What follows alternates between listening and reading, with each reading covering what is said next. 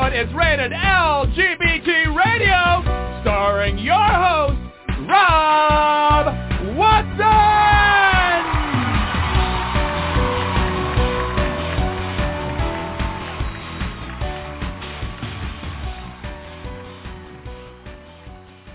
Hello, and welcome to Rated LGBT Radio and this installment of our podcast. And yes, I am your host, Rob Watson. We pride ourselves on presenting some of the first peeks at great films, streaming shows. Last week we had Chaz Bono with his film Bury the Bride, which was a horror movie, is a horror movie. We had The Warrior Nuns, which is streaming on Netflix. We've had lots of great shows that have been, or great movies that have been in the film festival circuit that would, are slowly making their way to mainstream streaming.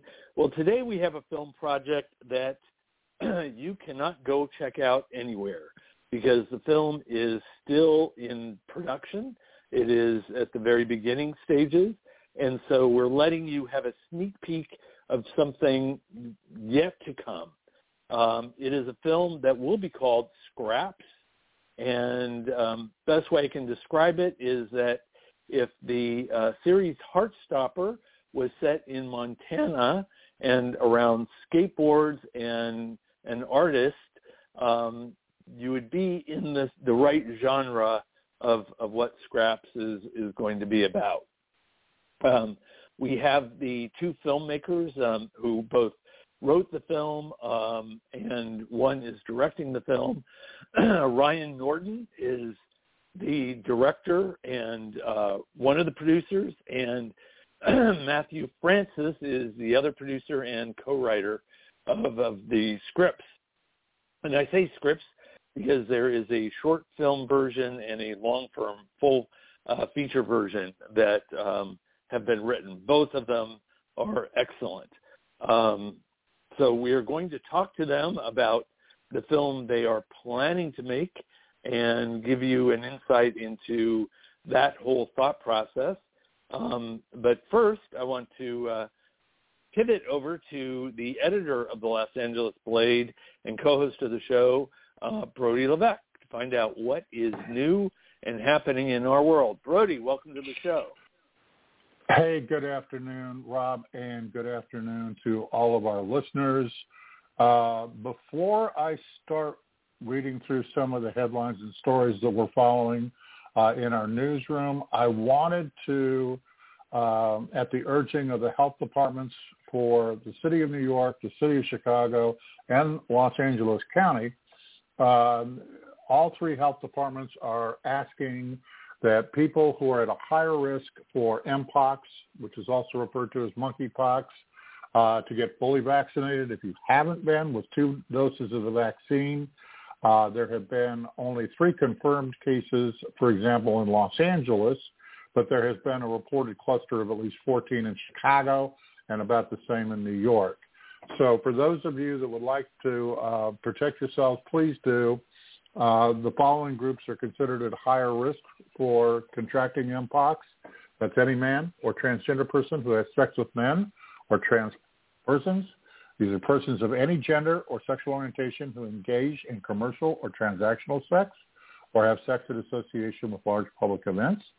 People that are living with HIV, especially people with uncontrolled or advanced HIV, and sexual partners of any of the folks in the people above. So if you fall into those categories, the health department and health officers for the city and county of Los Angeles, Cook County and the city of Chicago, and New York and the county of New York ask that you please, please, please go get vaccinated. So let's talk about the news. It's not good, of course. That's normal, but that's what we get up with. Currently, the things that we're watching, Florida Governor Ron DeSantis today signed the first of many bills that is basically going to allow doctors and physicians and insurance companies to refuse anybody that's LGBTQ+.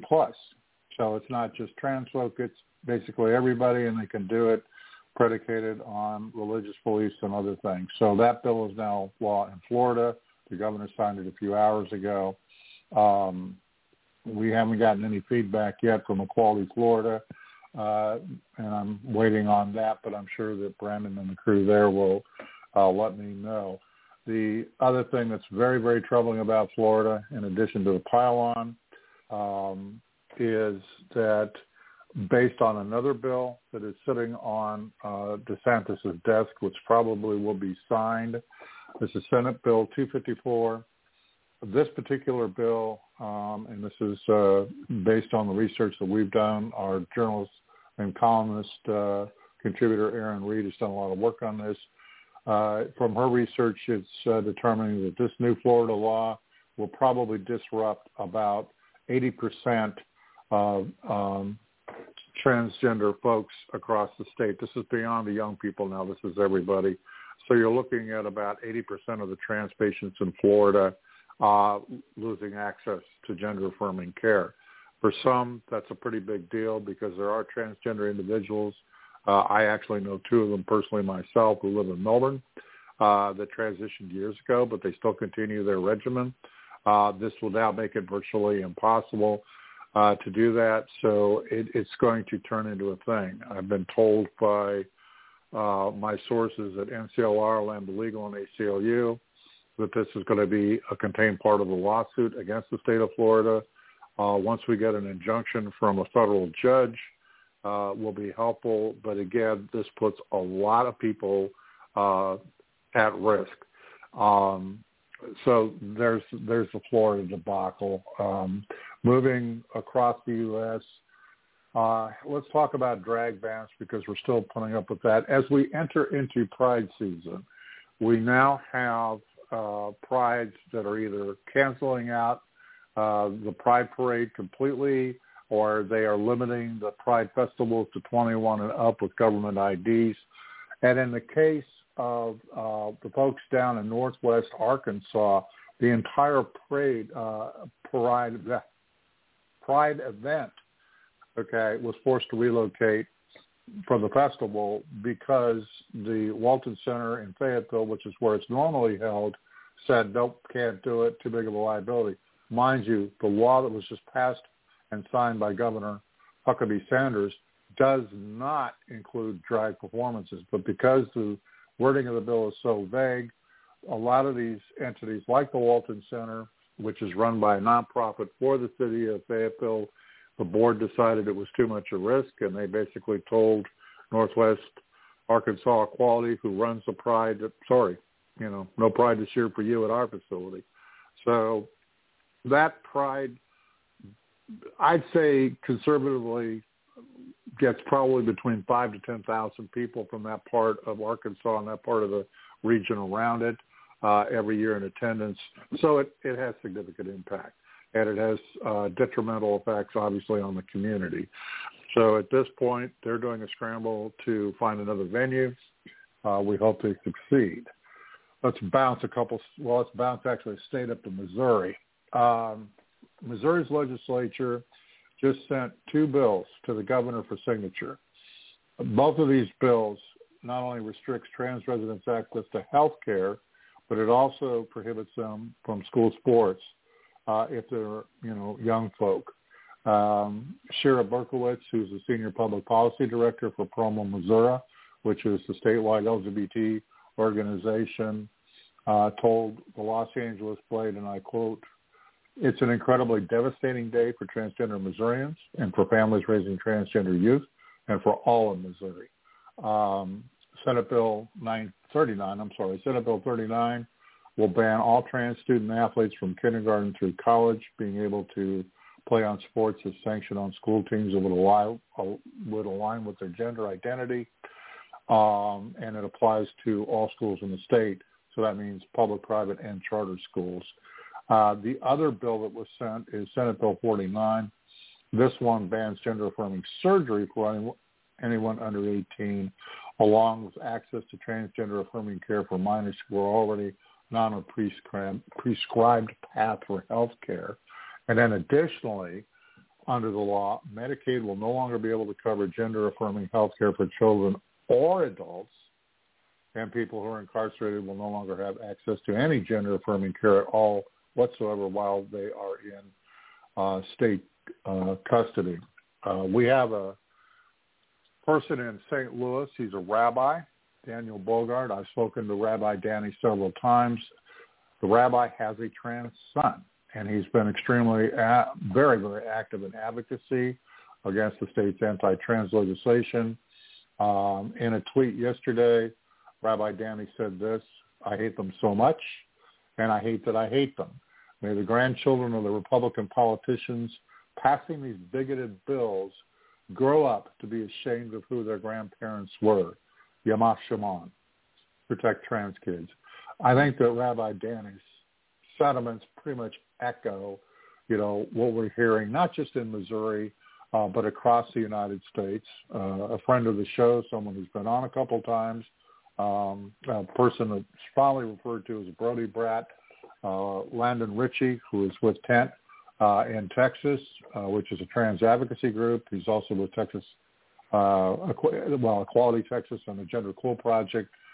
They're currently fighting Senate Bill 14, which would essentially do the same thing that Missouri's just did and that, Florida's did and everybody else. So it's become a pile-on. And, at the end of the day, there's two things I'd like our listeners to remember. Number one, these are Republicans that are doing this. Number two, the vast majority of them are cisgender white men. And number three, they're attacking children. They are attacking children. This is about, erasure, not only just of our community with the book bans and the stupid don't say gay laws, but these attacks on these trans kids are an attempt to erase the very existence of these children. These are people who are attacking children. There's no ifs, ands, or buts about it.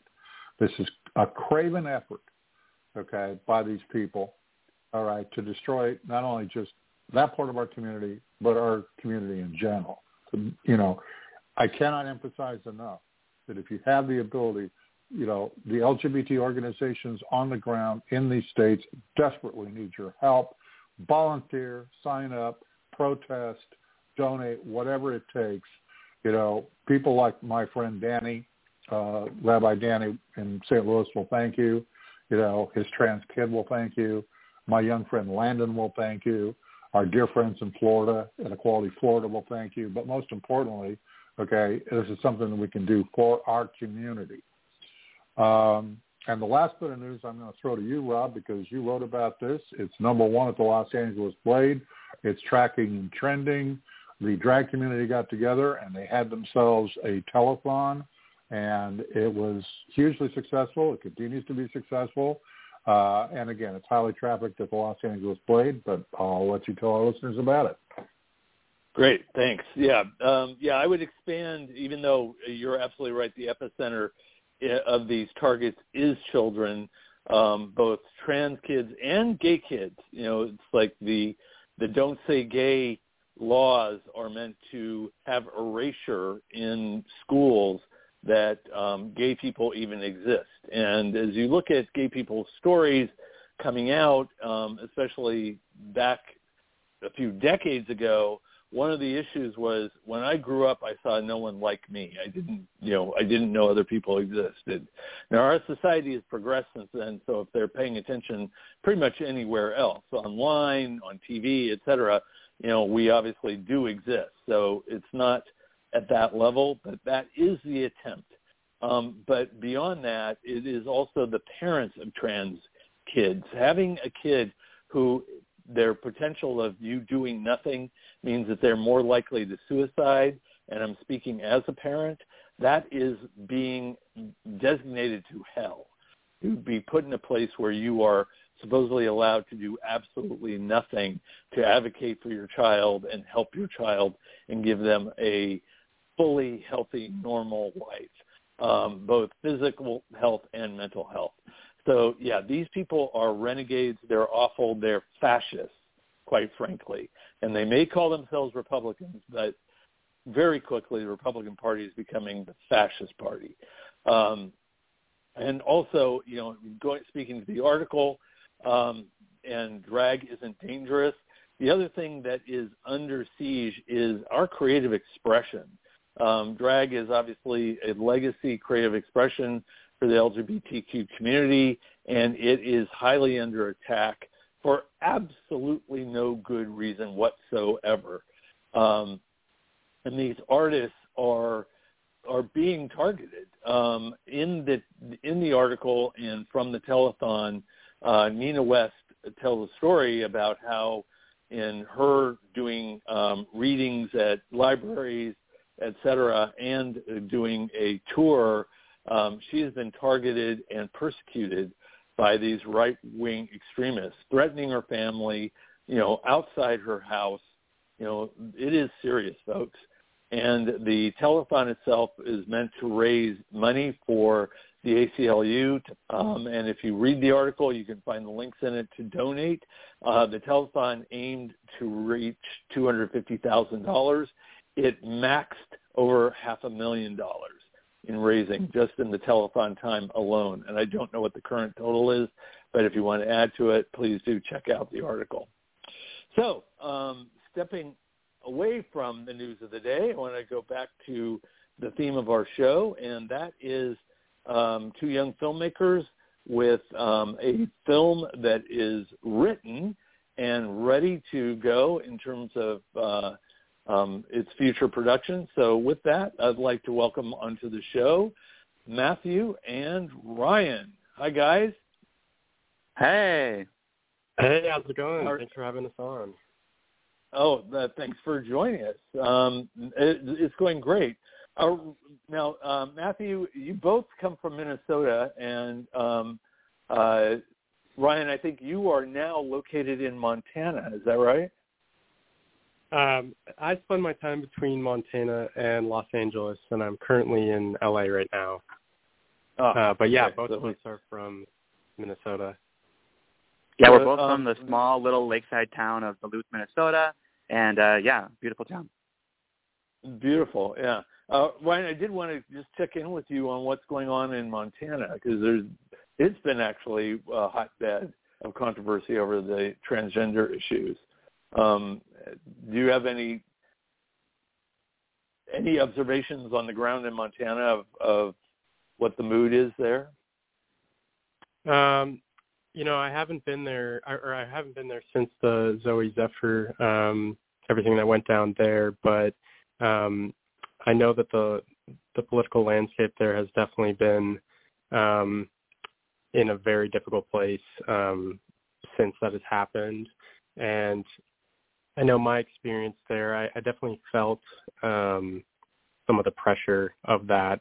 I know they painted some pride sidewalks in Bozeman, and cars freaked their tires over them, and so it definitely doesn't feel like the safest place to be someone who's queer, and yeah.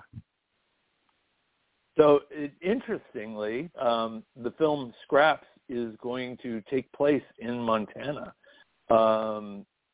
What were you led to do that because the environment is a little bit unsafe, or what was your bent on setting the film in that environment? Yeah, I mean, for me, the film definitely came from my experiences of growing up from ages of from 18 to 23 in Montana, and sort of my experience coming out there. And I had a really positive experience, and I think it's easy for people who maybe haven't visited the state to see it as a very dark place. And I don't want to spread that message, because I think there is a lot of great things happening in Montana, and I really want people to see that. And I had an amazing experience being queer there, and there obviously were some difficulties, but I think that we're trying to tell the unauthentic story of how that was. Well, and there is obviously a positive story from Montana too, because just on what you mentioned with Zoe, there was, even though in the state government itself she was highly persecuted, she stepped outside and a lot of support showed up at the doorstep there. So, yeah, so there's obviously good heart somewhere there, and that's really who we want to reach. I want to backtrack, though. You both have pretty impressive video backgrounds. You have worked with Samsung, Oakley, Hyundai, ESPN, and Matthew. And Matthew, I have to say, I have a special place in my heart for you, coming from foodie and film, because those are two things I love. I am definitely addicted to the food channel in a big way. So how did you each get started in your film interests? Ryan, I'll go first. For me, it was really, started out in high school.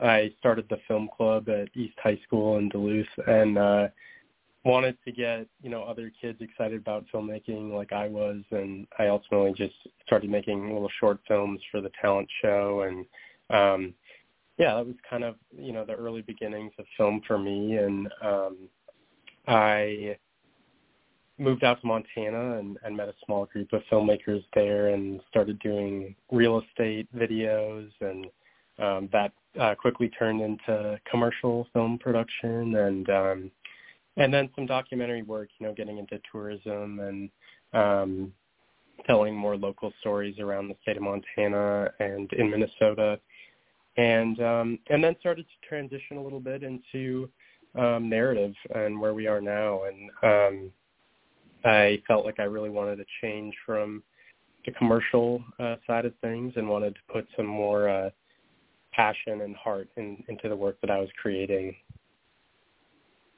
How about you, Matthew? Yeah, for me, so, grew up in Duluth, and Ryan was on the east side of town. I was on the west side. I went to Denfeld High School, and growing up, I loved food, and I loved, food TV. I was the kind of food nerd who would sit around and watch Food Network and Cooking Channel all day long and take notes.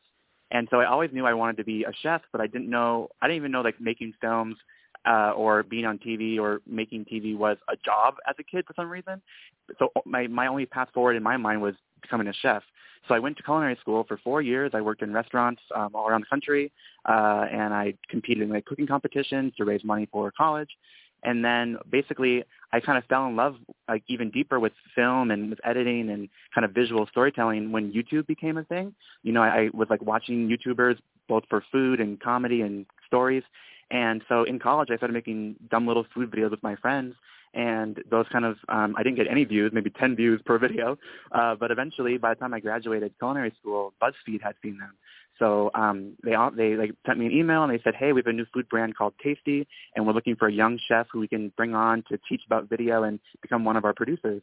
And I was like, whoa, sure, I'd love to come over. And this is right when Facebook video was just being invented. So social media was barely a thing at the time, especially social media with video.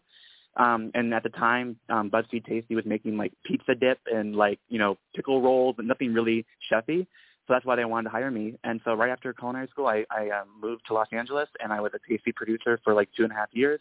I feel like it's free film school. I got to learn from incredibly passionate, talented people who went to film school, who have been working in TV, in media, in all different aspects for so long. And I got to create some viral food videos. And the whole time, I took my chef expertise and was learning about video and how to film and edit. But I also want to tell more stories, because we could with food, with kind of personal family stories or kind of cultural stories, but not really to the same narrative level that I was hoping for. And I'm a big reader. I love watching movies. And so I knew one day maybe I could possibly, keep doing food, but transition to a more narrative things. And then since BuzzFeed, I've freelanced to other companies like Viacom and Fox and MTV, other little places. And then now I work at Dotdash Meredith, which is a huge media conglomerate that owns kind of all the big magazine brands that have been turned to digital. So Better Homes and Gardens, People, Entertainment Weekly. And then for the food side where I work on, there's Food and Wine, EatingWell, Allrecipes, Southern Living, basically all those beautiful food magazines that are now digital. And I lead a food and film crew. We shoot 20 recipe videos every week for any of those food brands. and it's balls to the wall every single day, but it's beautiful. I get to kind of combine my loves of food and filming together. But how I got into writing was, as a kid, I did I was on my high school speech team, and I was in the category of storytelling, and then we'd go and perform at little local high schools in Minnesota and perform in front of other students. And so I got in the habit of writing a story on the fly and how to really tell a good narrative from beginning to end, how to add heart in a really quick little thing. And then I had to write a lot of essays for college to get money for tuition. And then during the pandemic, when everything kind of shut down, I decided I had a story in my head for a novel. So I wrote my first YA queer sci-fi action novel called Prax and the Hazardous Countdown. And that was my first experience writing a full story outside of my work and outside of school. And I love it. I'm really proud of it. And I knew I wanted more. And so that's where Ryan and I first kind of became connected, because early last year, I had seen, his photography and cinematic work was shared on a Duluth Instagram page. And I reached out to him and I said, hey, I'm a young kind of video producer from Duluth, and I want to make films one day. My goal is to write my first short film this year. What are you working on? And Ryan was like, I want to direct my first short film. And that's where Scraps started. We both wrote the screenplay. I would say we had different jobs within it, and everyone's loving the story. And now we're set to make the short film. So we're really, really proud where we're going. Excellent. Yeah. And Ryan, even though, as Matthew said, he kind of made contact and with the goal of writing, the story is actually based on your life. Is that correct?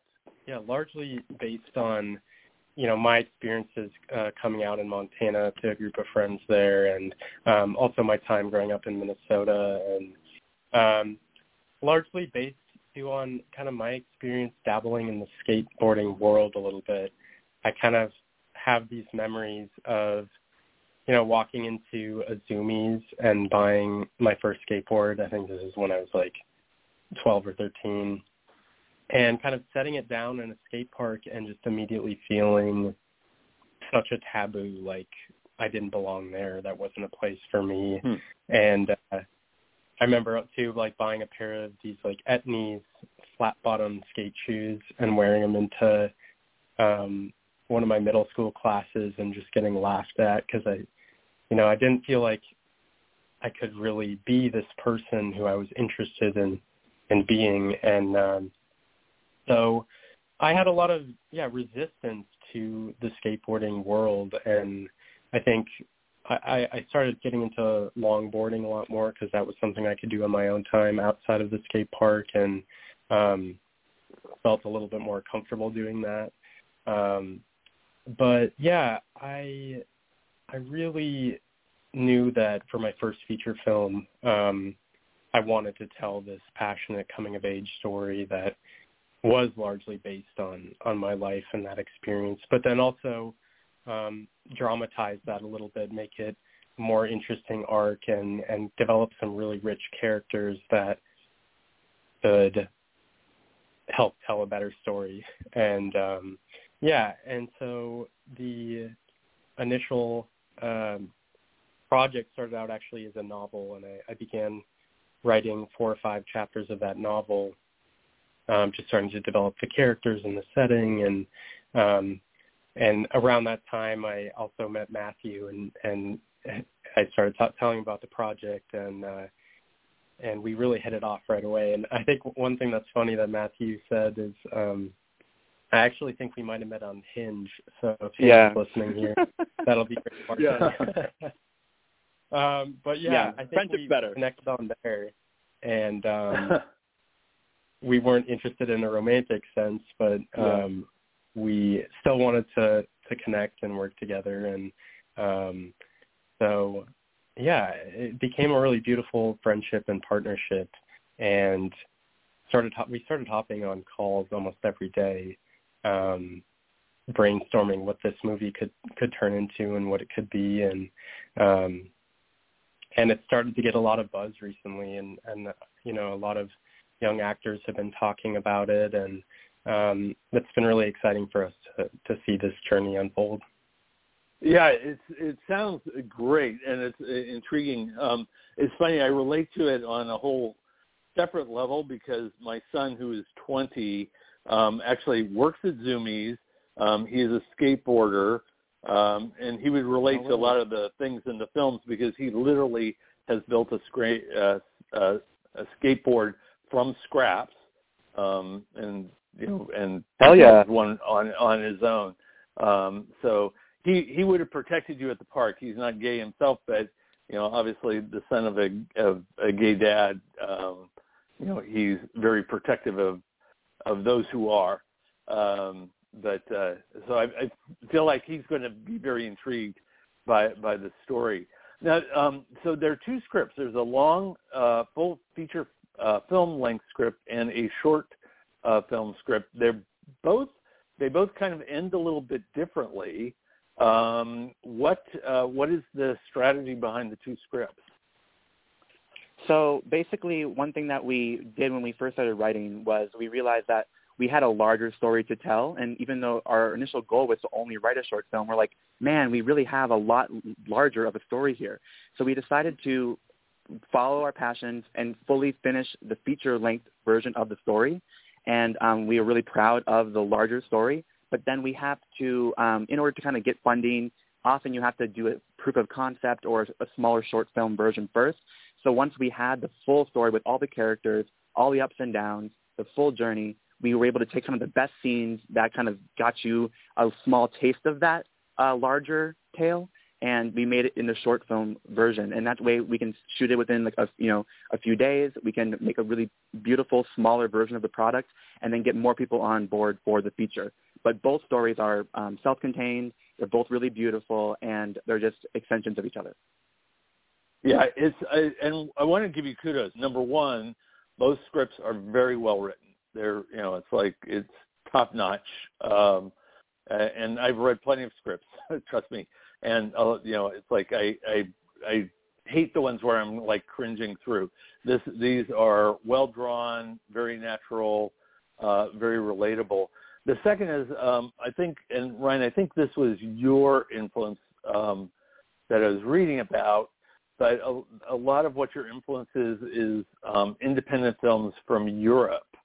And the reason that speaks to me is because I've always had kind of a problem with some of the independent American gay LGBT films that they too often try to make statements about, this is what a gay person thinks or this is what a gay person does, rather than tell the stories of characters who happen to be gay.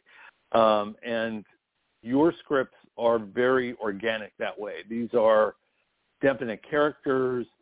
Their attraction and their feelings for each other are obviously gay, but they're not trying to make themselves a trope or a prototype of what it takes to be a gay person in America or Montana specifically.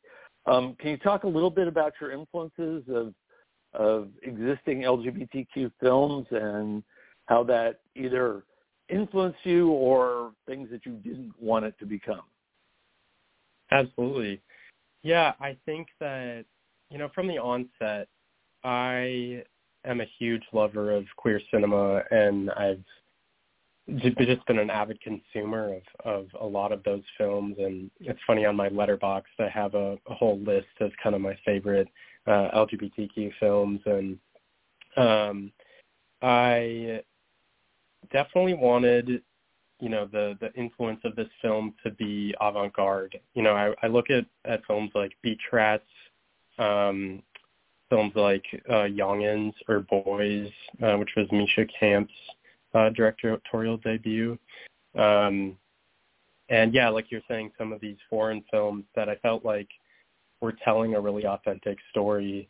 And, I also went and recently saw the film Joyland and Close, which were two of this year's Oscar foreign films. And I was deeply affected by that, especially Lucas Daunt's Close, where, just the story of these two boys kind of figuring out how what this kind of early love is in a male friendship and how that kind of leads away as you get older.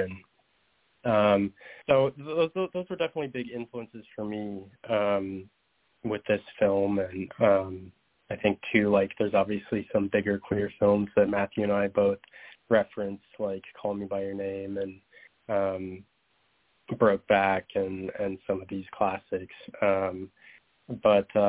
Yeah, ultimately, I think we were trying to stray away from the Love Simon, Love Victor kind of narrative and keep it a little bit more personal. Yeah, our film is like a time capsule type of movie. Sorry. Yeah, no, go ahead. And can you elaborate on that? What do you mean by that? Yeah, so, we love...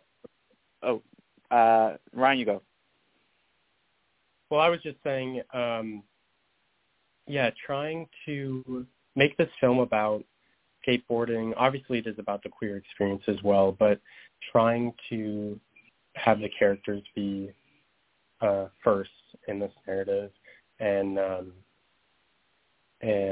it is a coming out story, but it isn't a coming out story like I think most people have seen or experienced before.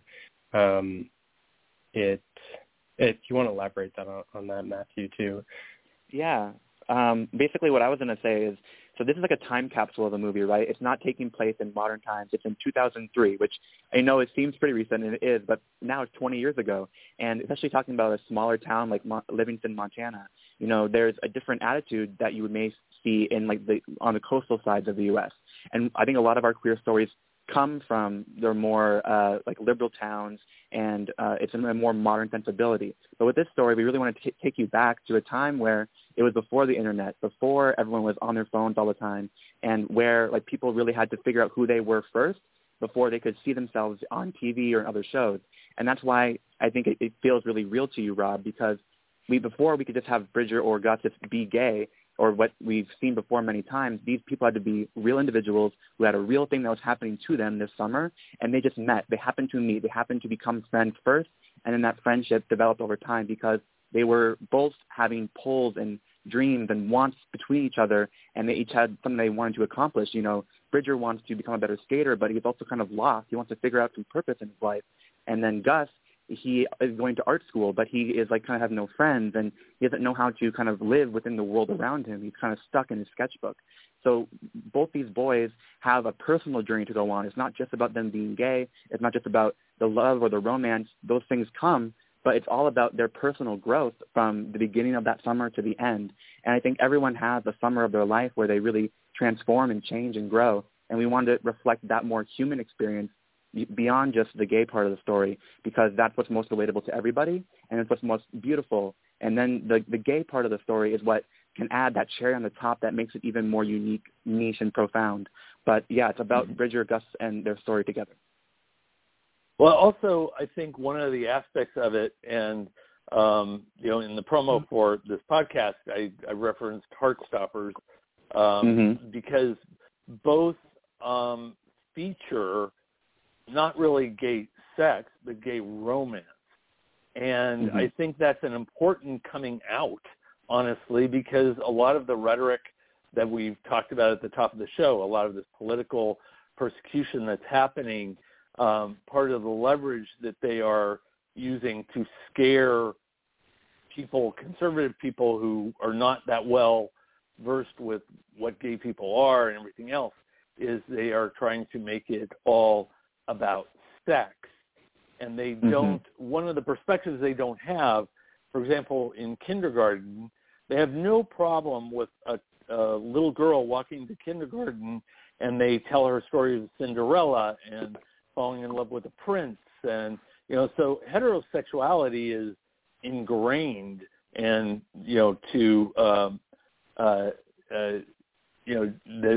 that influence is there. But, they don't see same-sex attraction as romantic. So the romance aspect of your story, I think, is actually super important, because I think for people who aren't gay, I think they do need to see and experience that. So I think that's super, super vital. One thing we haven't talked about, which people listening just have no idea, can you give us a little teaser on the plot itself so people know what the film is about, how it evolves? Yeah. Should I take that one, Ryan? Yeah, go for it. Or how about I'll read the log line and then you can maybe dive into it a little bit more, so we can keep it up. But yeah, the log line of Scraps is in rural 2003 Montana, two closeted teen boys navigate unexpected love and harsh small-town judgment while selling handcrafted boards to a gang of Livingston skaters. Yes. So basically our story starts off where we have a young 18-year-old boy named Gus. He's shy, he's artistic, but he doesn't really know a lot about the world because he's only from a small town in Minnesota. And he is going to art school for the first time across the country in Rhode Island, once the summer is over. But he has to save some money up to pay for college. So his uncle lives in Montana, and his uncle gave him a job working in his wood shop. So Gus comes to Montana. He's a new kid in town. He's kind of more like his uncle lives outside of the major city, kind of in a more kind of rural area. And Gus works for his uncle, making some money, making chairs, some furniture.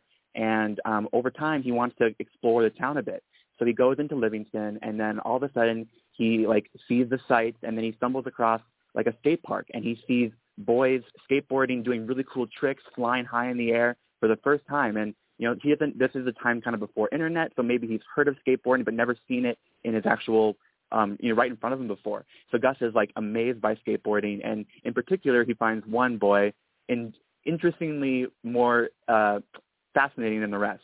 And Gus is someone who always is skating, the nature around it, or he's sketching the nature around him, and he kind of sketches the park, and he really finds a beautiful a fascination with skateboarding. But then he doesn't have a skateboard. He doesn't know how to do it himself. He has no money to buy the tools for it. So he goes and tells his uncle, and the uncle is not for it. He's you have to keep working, save your money. None of us have been to college before. This is your chance to make something of yourself. You should go to college and focus on your actual work. But Gus sneaks out. He goes to a skate shop in town. He tries to figure out that he can't afford it, so he has to make one himself. He ends up stealing some wood scraps from his uncle without telling him, and he starts making a skateboard himself.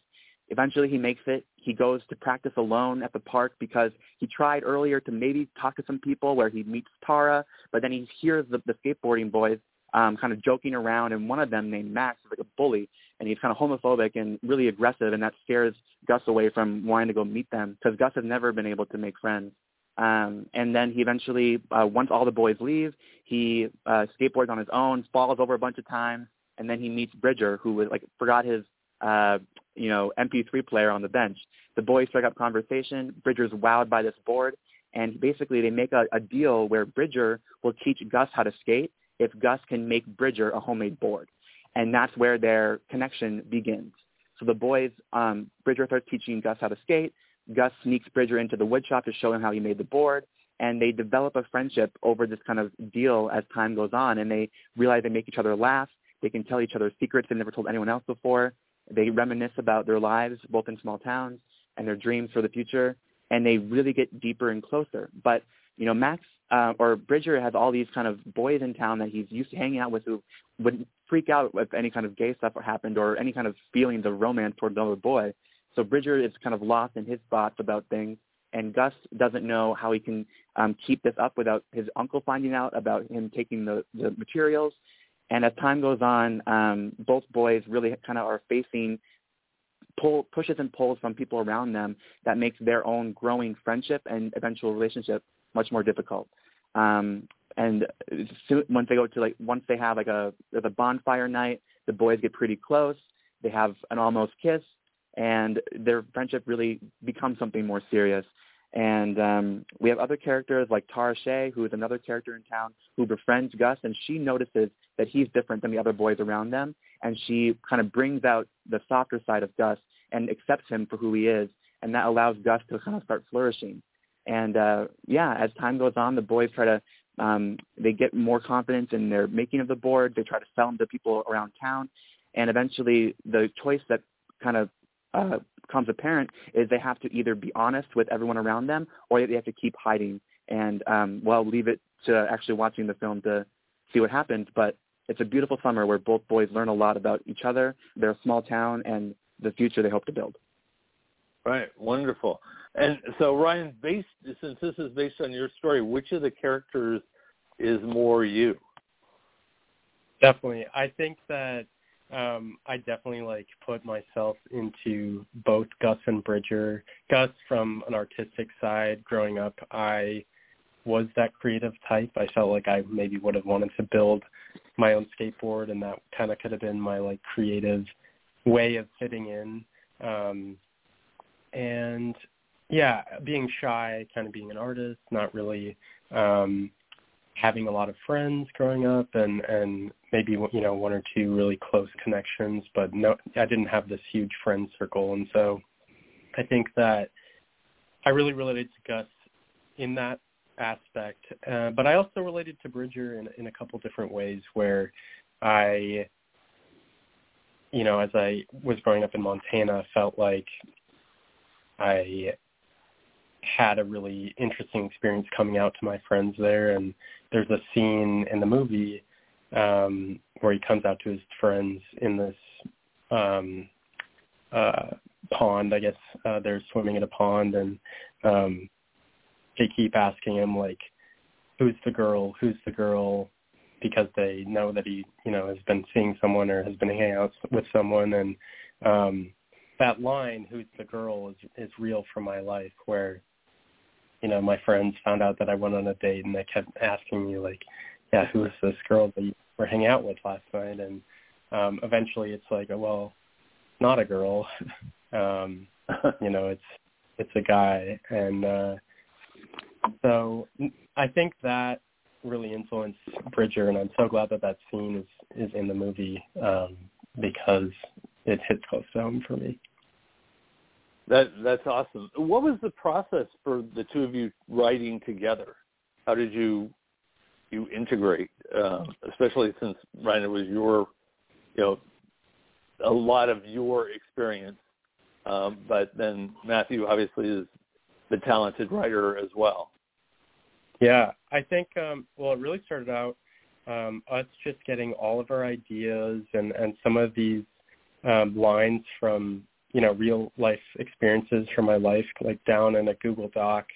And we ended up making a 30-page document that just had all of the characters and scenes from, my life and some of the writings from the novel that I started. And Matthew was able to come in and build some other characters like Tara Shea, who is actually a character that we both kind of had in our lives, and I think we thought was really important to the script. And once we got that 30-page kind of outline, Matthew was able to really come in strong and help us out a first draft. And then together we would come back and work through the dialogue and shave things here and there, and all while kind of reading the script out loud together over Zoom calls, just constantly, and me, playing Bridger and Matthew playing Gus, and us both reading the action lines and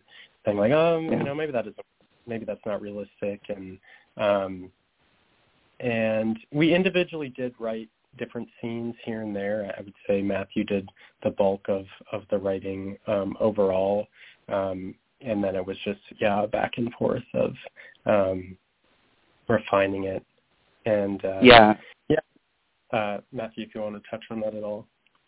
Yeah, so I think it's really fascinating about the process that Ryan and I did, because I've worked with other writers in the past, and we have a really complementary writing style where basically, as Ryan said, we kind of made this huge document, and he had a lot of visual ideas for the film and a lot of beautiful scene ideas and line ideas, but he didn't really know how to connect from A to Z, right? And where I come in with writing is I love structure. I love how do we get from the beginning to the middle to the end and create a lot of beautiful arcs within the meantime. So I was able, our usual process was he would give some ideas, and then I put in a few things of my own, right? So the character of Tara Shea, I have an actual friend named Tara in my real life who's given permission for us to use the name. And she inspired me a lot and really helped me come out when I was growing up. So Tara is fully influenced from this woman in my life. And as Ryan said, he had a Tara in his own life who's also a friend of mine. And it's so funny how life works sometimes. But and then basically how it would work is I would write, because I'm really good at like kind of word vomiting on a page where I can write a large amount of stuff and let all the ideas flow outly and what would you actually say in real life. And so what I would do is like, I'd have a meeting with Ryan, and then I'd do like a huge chunk of writing where like for 2 days I would kind of, make like maybe 3 or 4 scenes, and then we'd come to Ryan and I'd come back to Ryan and we'd kind of pare it down a little bit. And that kind of push and pull allowed us really to create the first draft so quickly and really, I think, continue honing it, because if it were just me, I probably would have made it much too long or maybe too in-depth. So Ryan kind of pulling it back allowed it to feel more grounded and more real and more, of course, to his vision of the story. But then maybe if I hadn't been involved, Ryan would have had a lot of great ideas that maybe wouldn't have gotten across the finish line because, we're both really busy people, and I kind of just have this way to like push to actually get to the heart of the story and move forward. So yeah, our how it happened is we have very complementary but very different writing styles, which was really great for the project. Yeah, Matt, that's very cool. Overnight, if he needed to, and then my style is I'm a lot more focused on like the individual words and going a lot slower with it. So it'd be hard for me to write as quickly as Matthew could, and so yeah, that was definitely a fun back and forth. Yeah, for sure. So guys, I want to ask you what is the process moving forward? Because obviously you've got to, now your producer hats have got to go on, and you've got to, get the funding and all of that stuff together. What is the process, and who do you have involved on that? Absolutely. So yeah, we've managed to attach a couple producers who have been absolutely critical to the project thus far, and one of them is Chance Housley, who's a Montana-based producer, and he's been there from day one, really getting a lot of the background work done that you don't see. And another person who's been absolutely influential is Colton Underwood, who was on The Bachelor and in the NFL, and he came onto the project several months ago and has been really, really helpful in getting the script passed around Hollywood. And so meeting him was definitely a game changer for Scraps. Mm-hmm. And then just on a more insular level, like we won a grant, that the Big Sky Film grant for that was our first win, and we currently are have a Kickstarter that's running right now. It's about to end, and we kind of raised money through both the grant and through the fundraising and with some private donors, and that's where we will move forward with making the short film this summer. And so we're currently casting in Montana. Chance is helping assemble a crew there, and we're kind of taking our short film script and we're breaking it down by scene and what we need for the location, what we need for props, what we need for wardrobe, and we're in that process now of planning all the stuff before we actually get on set to shoot in the late June. Excellent. And is Colton going to be taking a part in the film itself? I saw he has a Netflix series of his whole coming out process as well. What do you see his involvement moving forward? No, he's more behind the scenes, just as an executive producer on the project, and but he'll be on set with us, just helping out behind the scenes. Excellent. Yeah, and he's going to be on set. In the casting process, have you narrowed down the two lead parts at all, or are you still looking?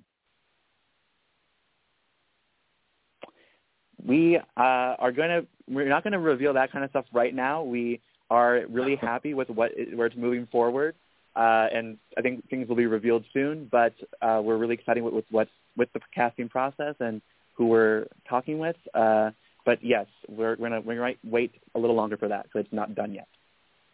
Excellent. Yeah. Well, guys, we're down to our last 5 minutes. So what haven't I asked you that we should be talking about around this?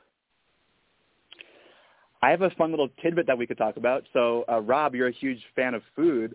So, one of the small things I got to bring to Ryan's wonderful story of Scraps is we have a lot of great food scenes. So like one of our characters is Uncle Dan. One of our characters is Uncle Dan, and he's like a wonderful kind of elderly, stoic lumberjack with a heart of gold character. And one of the ways that Uncle Dan shows love is through cooking. He used to cook for his wife, who unfortunately passed away. And now that Gus is coming into town to spend time with him, Uncle Dan's journey is that he's been pretty lonely for many years. And, once Gus comes around, he realizes, I have family that I can kind of share stuff with again. And so Uncle Dan cooks for Gus, and we'll have some beautiful food in the film. And then the boys bond over, there's like a burger shop. It's kind of iconic in Livingston, Montana. And we have like the boys enjoying like pizza burgers and ice cream cones and malt. And then there's like a particular scene that's one of my favorites that's in both the short and in the feature. And we call it the ketchup scene, which, I don't know if I should tell you or not, but it's called the ketchup scene. And I'm very proud of that. So those are little fun tidbits that I think you would probably enjoy, Rob. Oh, yeah, I definitely will. It's like those films that are based around cooking, like the ones where the romance is, between chefs and all that. I literally, pardon the expression, eat all that up. But in the last 3 minutes, I do have a bizarre off-the-wall question, and this is for Ryan. In your bio, you do describe yourself as being an avalanche survivor. What was that about? Yeah, that's actually true. I actually have a tattoo on my body from on my hand. It's a little reminder of that experience. But in Montana, kind of the first year that I was there, I had a lot of things thrown at me right away, and a couple of those things being an avalanche that I survived when I was backcountry skiing. It was a very serious, full burial situation. I was charged by a grizzly bear and in a triple rollover car crash, in a blizzard. And so Montana is a very serious place. I learned quickly. But the avalanche was a whole long story that could be told.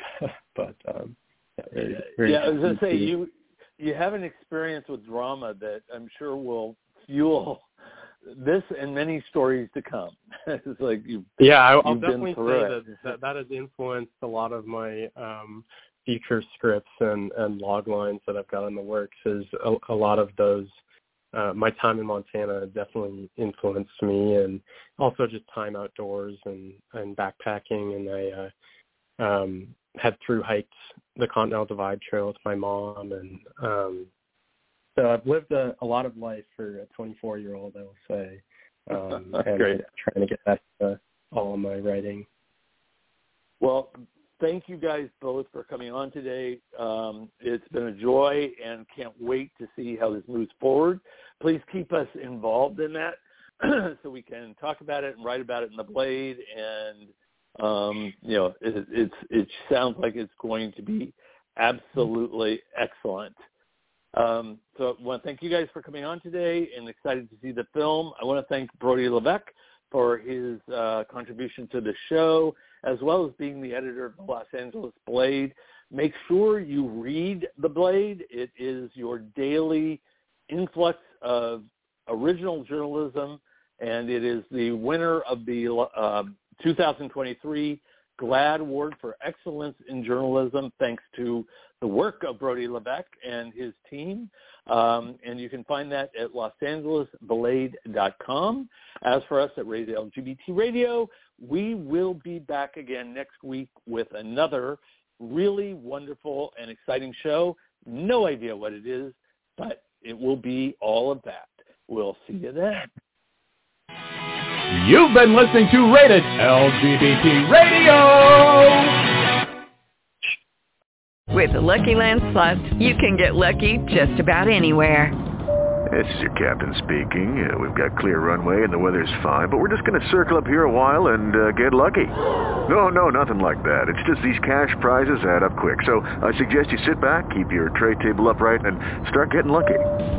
Play for free at LuckyLandSlots.com. Are you feeling lucky? No purchase necessary. Void where prohibited by law. 18+ terms and conditions apply. See website for details.